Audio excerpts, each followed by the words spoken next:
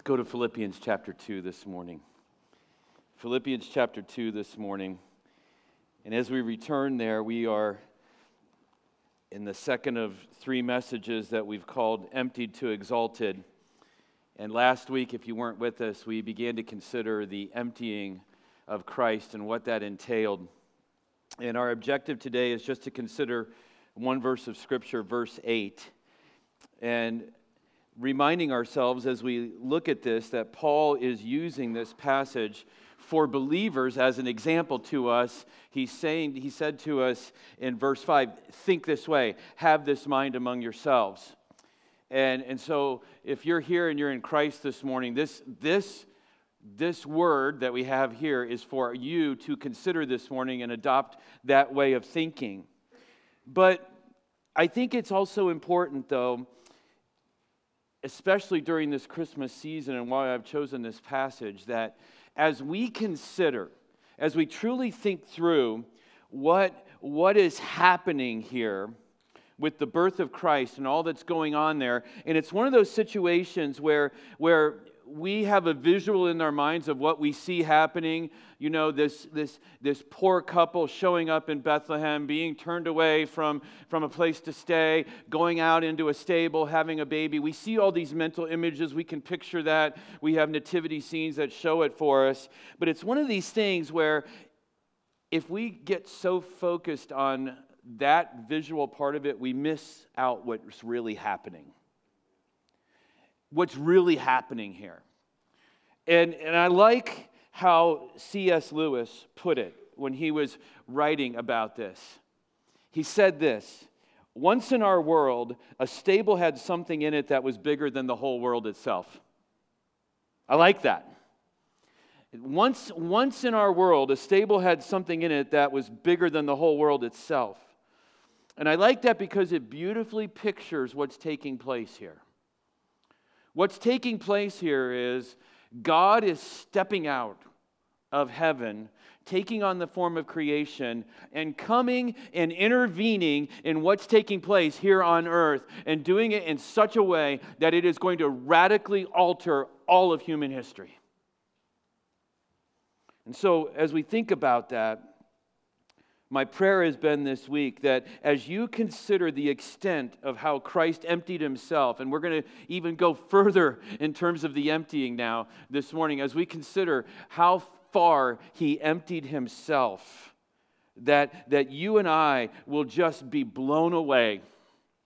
That's a good theological term, by the way. Blown away by the humility of Christ, the act of obedience that he performed, and the results of it. So let's look at the text this morning.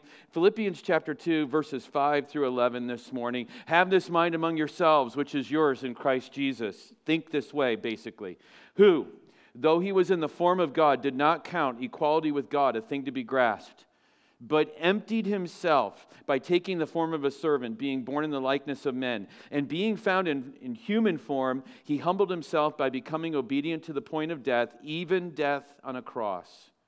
Therefore, God has highly exalted him and bestowed on him the name that is above every name, so that at the name of Jesus every knee should bow in heaven and on earth and under the earth, and every tongue confess that Jesus Christ is Lord, to the glory of God the Father. Would you pray with me this morning? Father, as we consider your word this morning, we understand this, that you tell us elsewhere in your word that the entrance of your words, the coming into our hearts of your words gives light.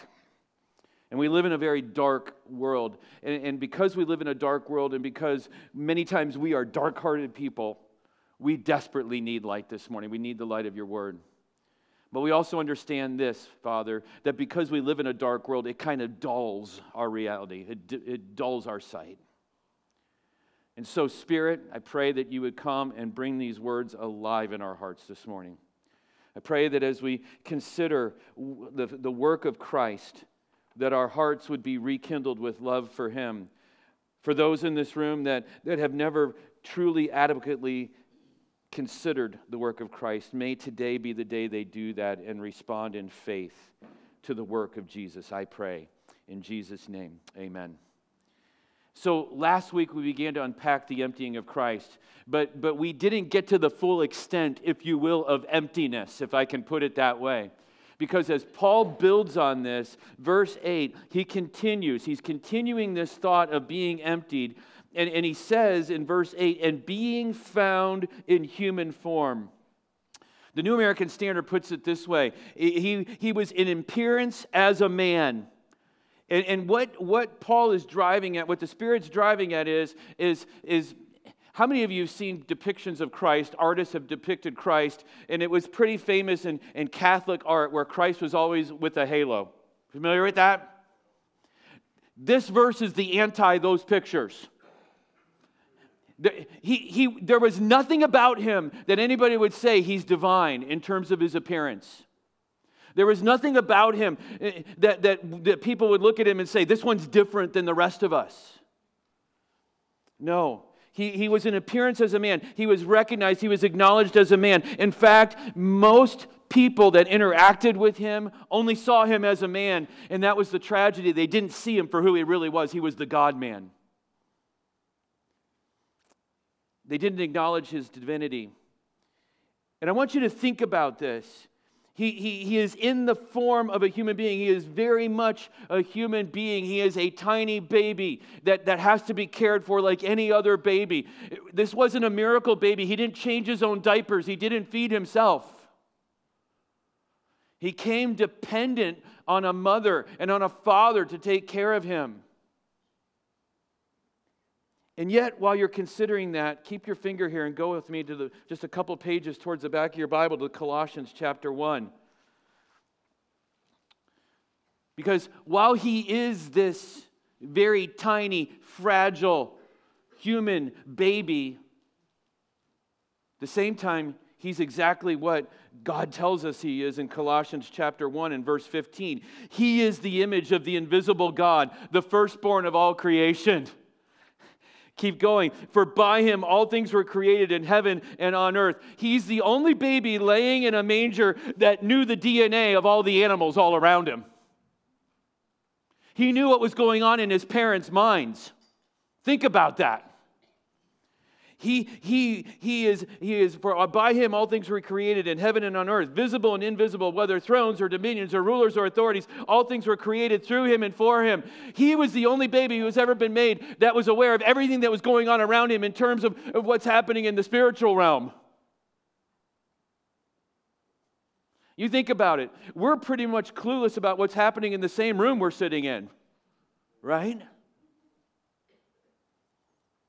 And then it says in verse 17, and he is before all things, and in him all things hold together.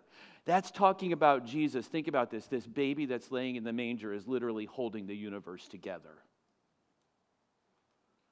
And we get excited when a little tiny infant will hold our finger, don't we? that we're like, oh my goodness, it's squeezing my finger. He's not just squeezing fingers, he's holding the whole universe together. Back to Philippians chapter 2. So he's found in human form.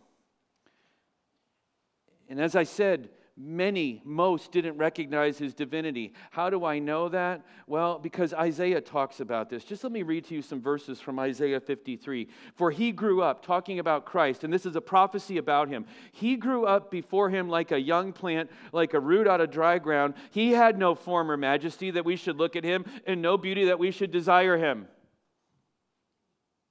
Quite honestly, he looked like every other baby, and all babies look like Winston Churchill.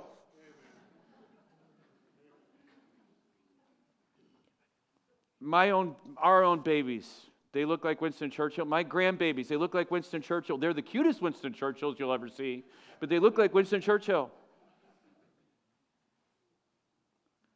There was nothing about him. And as a man, as he grew up as a boy, he wasn't like, oh my goodness, this is like Zac Efron in the flesh. That was for the younger people. The older people in the room are like, who is he talking about? Verse 3, he was despised and rejected by men, a man of sorrows, acquainted with grief, and as one from whom men hid their faces, he was despised and we esteemed him not. Not only was he a man who just was an average, ordinary-looking guy, he was an outcast. You think about the ministry of Christ here on this earth. He wasn't wealthy, so he didn't have privilege for people to like him. He didn't come from the right family. He didn't even come from the right geographic area of Israel for people to like him. He came from Nazareth, which was pretty much just a byroad, and people from Nazareth were discounted all throughout all of Israel. There's nothing about him that distincts him at all, and yet here he is, God in the flesh. Why is that so important?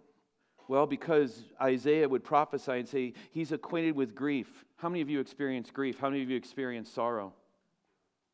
How many of you experience rejection? How many of you know what it's like to be an outcast? How many of you understand disappointment? How many of you understand that you're just ordinary and you'll never be anything but just ordinary? That's who Jesus was as a man when he came on this earth.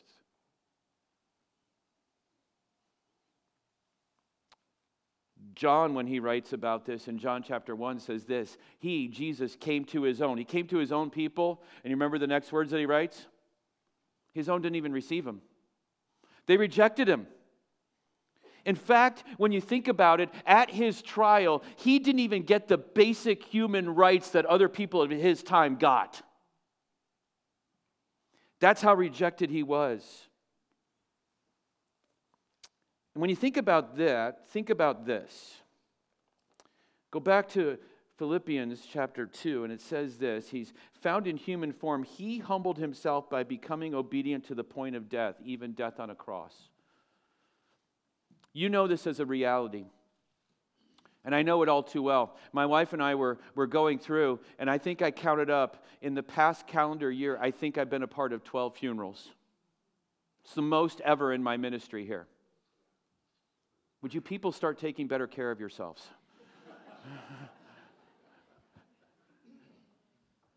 What's the reality for all of us? It's an inevitability. We're going to die, right? Amen. Jesus is the only person who was born for the purpose of dying. And it wasn't an inevitability. He willingly laid down his life.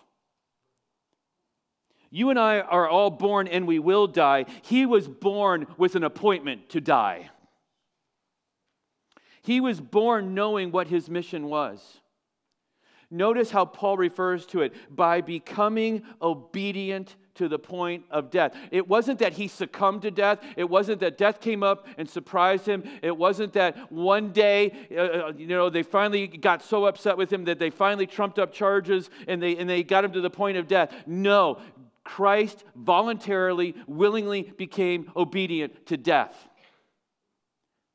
And if we only see Jesus in a manger as this cute little baby, and we don't see him as a man who lives a perfect life, grows up, and voluntarily submits himself to death, then we're missing the point of Christmas.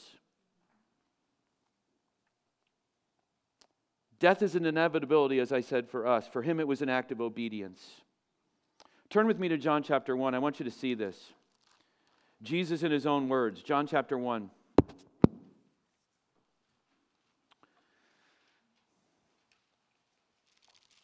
In John chapter 10 and verse 11, this is what Jesus says about himself. I am the good shepherd. Not just any shepherd, I'm a good shepherd. I am the good shepherd. And the good shepherd does what? He lays down his life for his sheep. The good shepherd doesn't accidentally get killed by robbers or accidentally get killed by wolves or whatever is out there trying to harm. The good shepherd voluntarily goes in, takes on the enemies, and lays down his life for the sheep. If you move forward in that chapter, go down to verse 18. In case they didn't understand what he said, he reiterates it in verse 18. I like this. Verse 17, for this reason the Father loves me, because I lay down my life that I may take it up again. We learn something else about Jesus here. Not only will he willingly lay down his life, he's the only man who's ever been born who can of his own accord take his life back up and raise himself back up. Amen. And he says in verse 18, no one takes it from me. I lay it down of my own accord. I have authority to lay it down, and I have authority to take it up again. This charge I have received from my Father. Here's the reality. You and I are going to die, and once we die, we have no ability to get ourselves out of the coffin.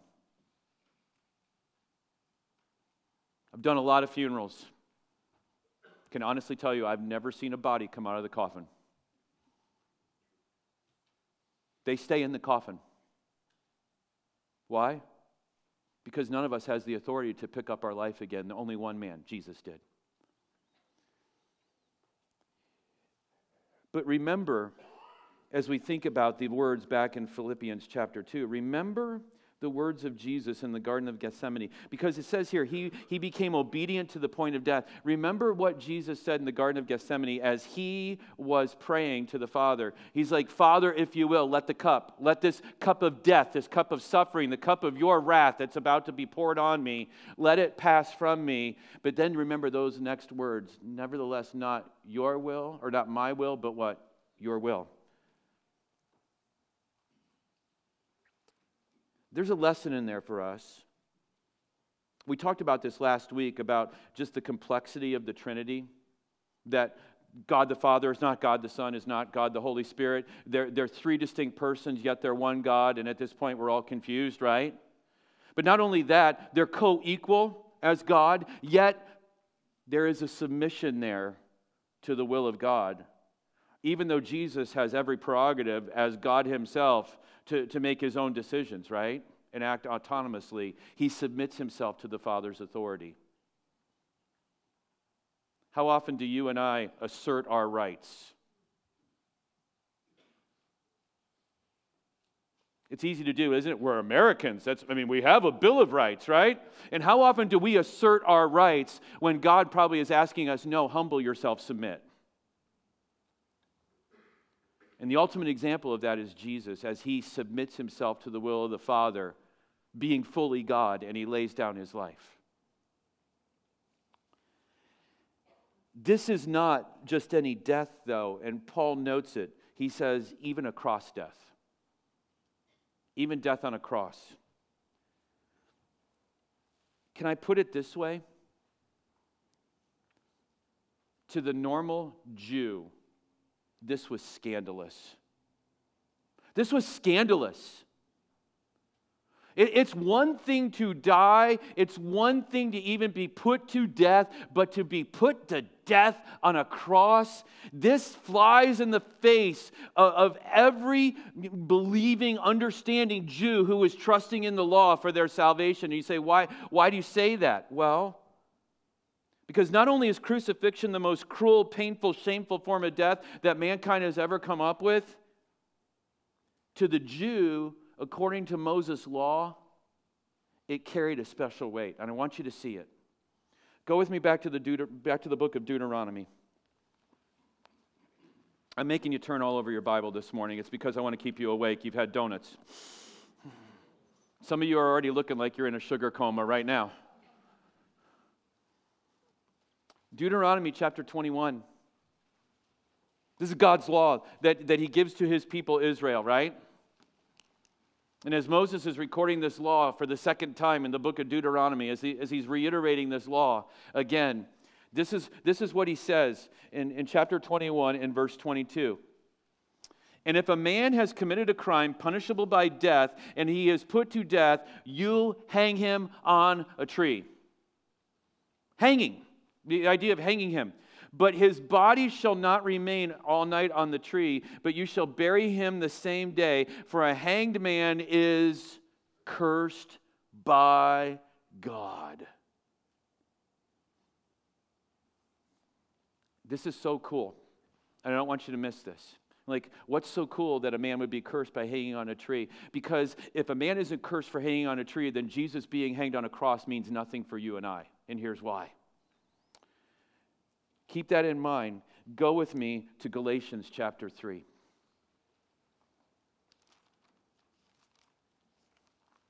Because centuries later, Paul gets to reveal this mystery as to why it's so important that Jesus had to die on a cross. It's not just enough that Jesus would come, lay down his life, maybe get murdered by somebody or something in some other way. It had to be a cross death. Why? Well, Paul tells us in Galatians chapter 3. Galatians chapter 3, verse 13.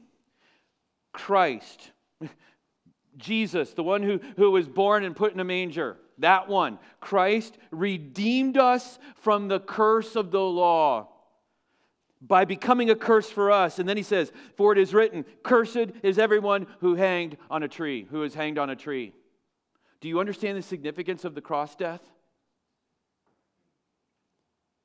You and I are all under the curse of the law because we can't keep it. I'm going to give you a little quiz. How many of you broke the law this week? I'm not talking about even driving laws. How many of you broke God's law this week? Every single one of us did. And because we broke God's law, God has every right, and this is what he says, you're not holy like I'm holy. You have violated my law. You're cursed. Ouch. Every single one of us is under the curse of the law. On top of that, we're born with the curse on us because our parents were cursed, right? Somebody has to take the curse for us. Well, guess who did it? Jesus. Not only did he take the full wrath of God, the full punishment of God, he took the curse on himself so that he could have the wrath of God poured out on him. And what made him cursed? The fact that he was hung on a tree, hung on a cross. You see, you can't think about Christmas without thinking about Resurrection Sunday that's coming. You can't think about Christmas Day without thinking about Good Friday and all that was entailed there and all that happened there. Scandalous to think about it. But the whole end, if you will, of the humiliation of Jesus, the lowering of Jesus is this, is that he would become a curse for you and for me. Now, when you think about trying to practically apply that, because this is written to believers to have humility, when was the last time you were willing to be inconvenienced, much less become a curse for somebody? We're creatures of comfort, are we not? Somebody needs to inconvenience themselves for me, right? Jesus went through the ultimate inconvenience so that you and I might receive life. Not just any life, abundant life. So he came and he lived a perfect, sinless life. He willingly, as we saw, voluntarily laid down his life. He became a curse for us. He bore the wrath of God in order that you and I might be redeemed, that we might be bought back from the slave market of sin.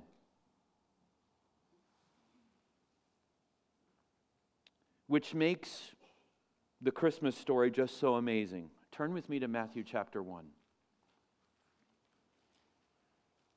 I love how Matthew builds the Christmas story. I know it's the Holy Spirit, but Matthew's, the way he does it, and the way through the Holy Spirit is just a beautiful way. So, verse 18. Now, the birth of Jesus took place in this way. When his mother Mary had been betrothed to Joseph, before they came together, she was found to be with child from the Holy Spirit. He puts the most important detail about the birth of Christ in verse 18 here. And he basically says this: Mary and Joseph were engaged. They were not married yet. They did not live together. They had not had sex together. She was still a virgin, and all of a sudden she's pregnant. Now, we know the rest of the details from Luke, don't we? Luke tells us that because of the Holy Spirit's work in her, she is now pregnant. And I just got to comment on something here that has just been eating me up since I read it. Do you know there's a common teaching going around here that God violated Mary in impregnating her?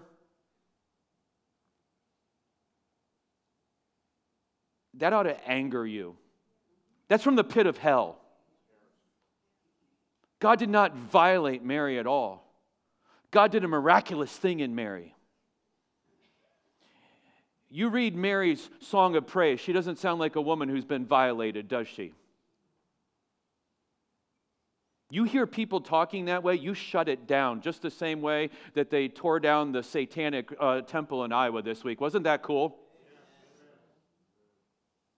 You tear down those kinds of falsehoods. Don't stand for that. So we have this amazing conception, don't we, in verse 18?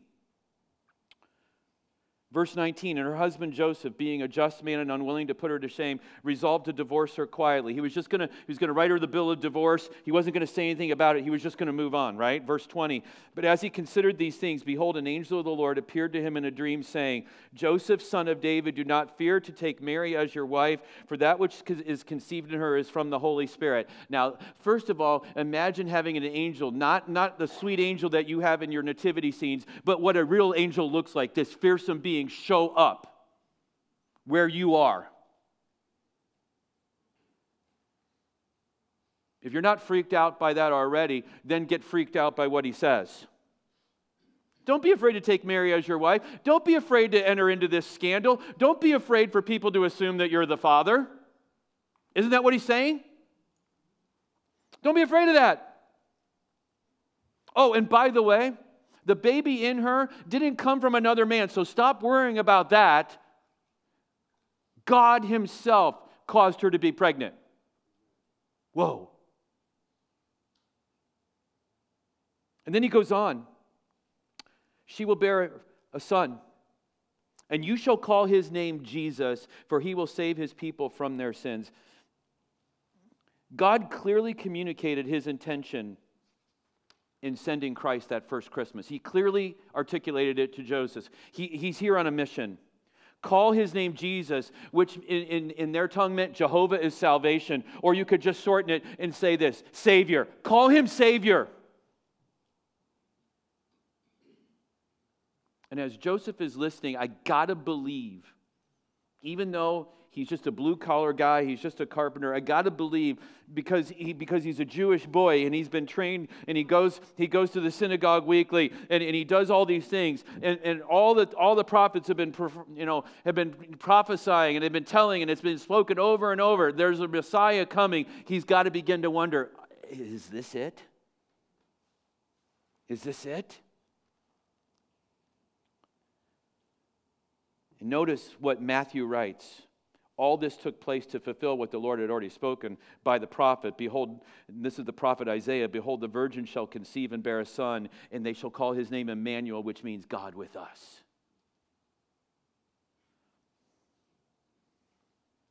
You see, our world is so screwed up.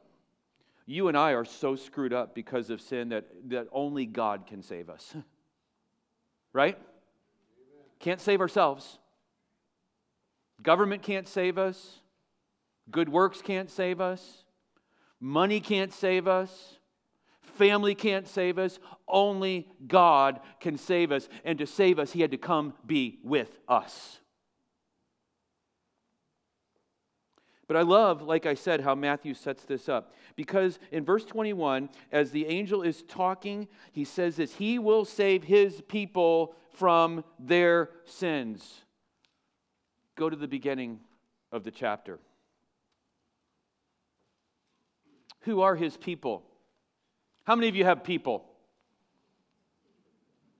I got people, and it just seems to be growing. I got people. Okay? I got people. Who are his people? Well, Matthew has told us who some of his people are here in the genealogy of Jesus. What kind of people need saving? Well, the very kind of people that you find in the genealogy here of Jesus. Just if we focus, and we just for a few minutes, focus on just the women, and by the way, to include a woman in a genealogy, that was unthought of during this time. Right or wrong, just remember this, women. During this time, women were not considered worthy to be put in genealogies. Like, that doesn't seem fair, does it? You do all the work. Right? Let's just call it what it is. But to put a woman in a genealogy, that was interesting in and of itself. But the women that he chooses to put in this genealogy are even more interesting. For instance, go look at verse 3. And Judah, the father of Perez and Zerah, by Tamar.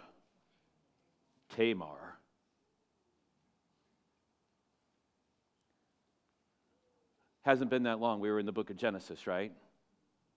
Genesis 38. That's just a gross story, is it not? Church, is that not a gross story? Let me remind you of the story, okay? Some of you are like, what's the story? Well, Judah has a son, right?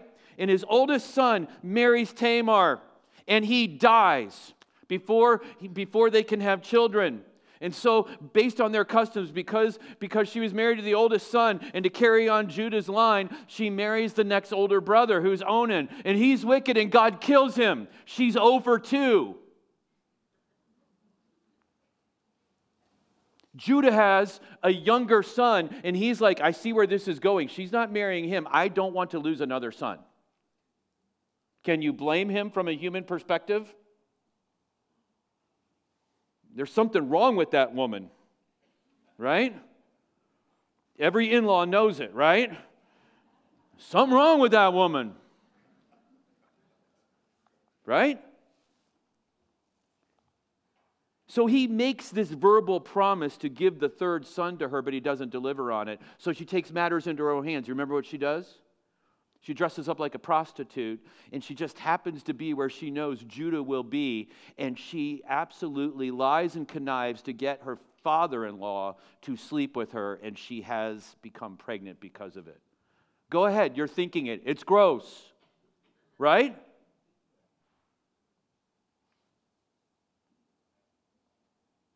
You know what it tells me? That there's salvation for the deceptive and the sexually impure. Aren't you so glad? There's salvation for the deceptive and the sexually impure. There's salvation for children who've been born in difficult situations, like those twin boys were born in. There's salvation for them. Continue on. You don't have to go but 2 more verses. You got some names in verse 4 that are really hard to pronounce. Ram, Abinadab, and blah, blah, blah, and Nashon the father of Salmon, and Salmon the father of Boaz by... Come on here, Matthew, what are you doing? You are picking the worst from our history. No, like Rahab has a really good side to her, right? She's the one who keeps the 2 spies safe, right? But what was her occupation, church? Some of you are afraid to say it. Go ahead, say it. What is she? If you want to put it, she's a woman of the night, Pastor Dan. The second woman mentioned is also a prostitute.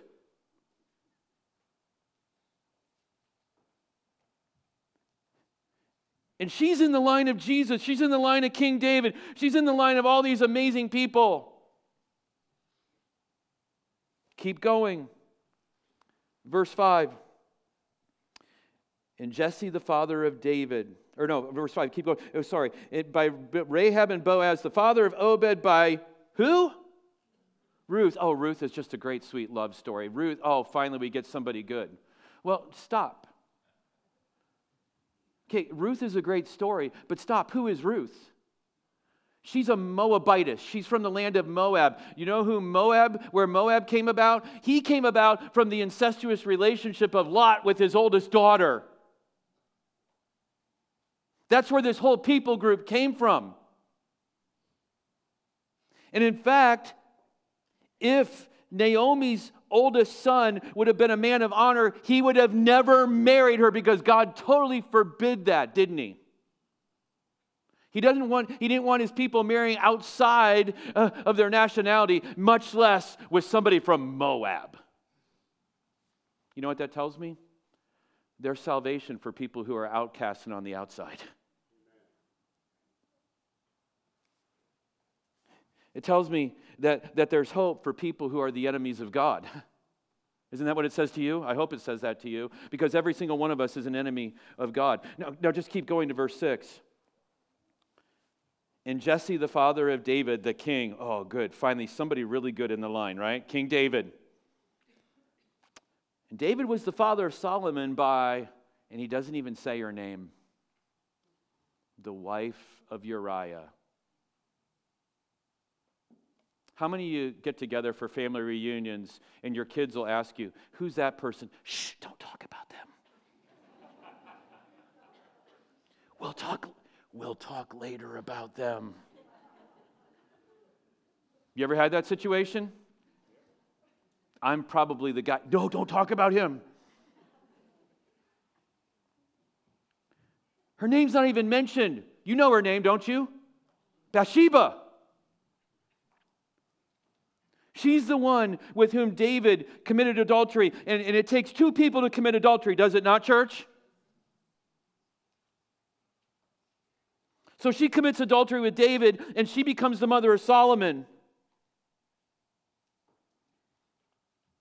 In other words, the line of Jesus is full of people who absolutely have screwed up their lives. Do you find hope in that? I hope you do. All of these people.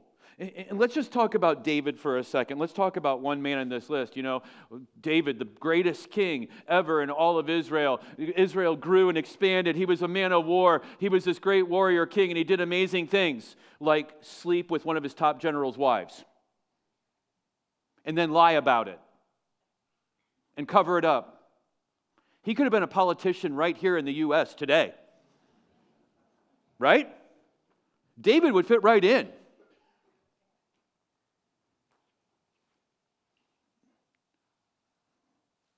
But he was the man after God's own heart, was he not? Not because of anything he did, but because of what God did in his heart.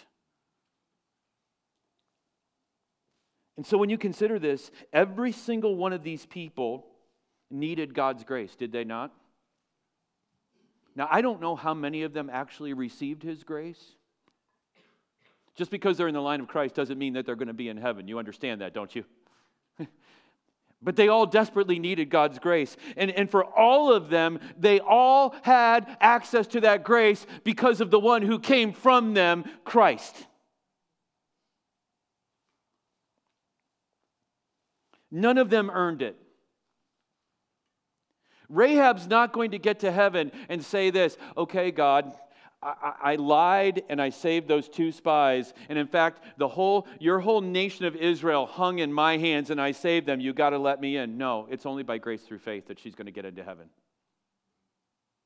David's not going to get to the pearly gates and say this to God, greatest king in Israel, warrior king, did all this stuff. No. It's only because of the work of Christ that I get into heaven.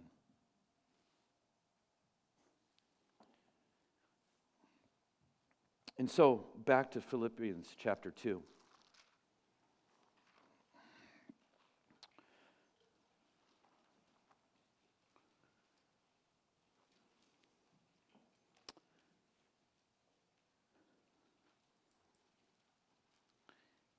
When you consider Christmas, it's more about what you don't see than what you see, isn't it? It's what you don't see even, I know I keep referring to this nativity scene, but it's true. It's what you don't see here. There's no cross here, is there? There's no cross here. It's what we don't see that's so important. And it's really easy to get swept up with all of the wonderful stuff that's about Christmas and all the traditions and all these things and to come to church and have the choir sing and last week have the bells play and sing familiar Christmas carols and do all these things that we do every year and totally miss the point. And the point is this: Almighty God stepped out of the throne room of heaven and he stepped onto earth so that he could save his people from their sins. You see, the incarnation is a picture of just how far God is willing to go, and aren't you glad? It's a picture of how far God is willing to go. And quite honestly, he has to go that far because we're that low. Christ has to lower himself that far just to get down to where we are.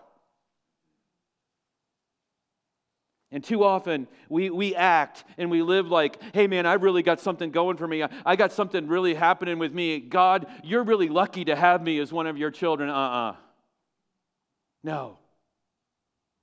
Christ had to lower himself to the lowest point to redeem every single one of us.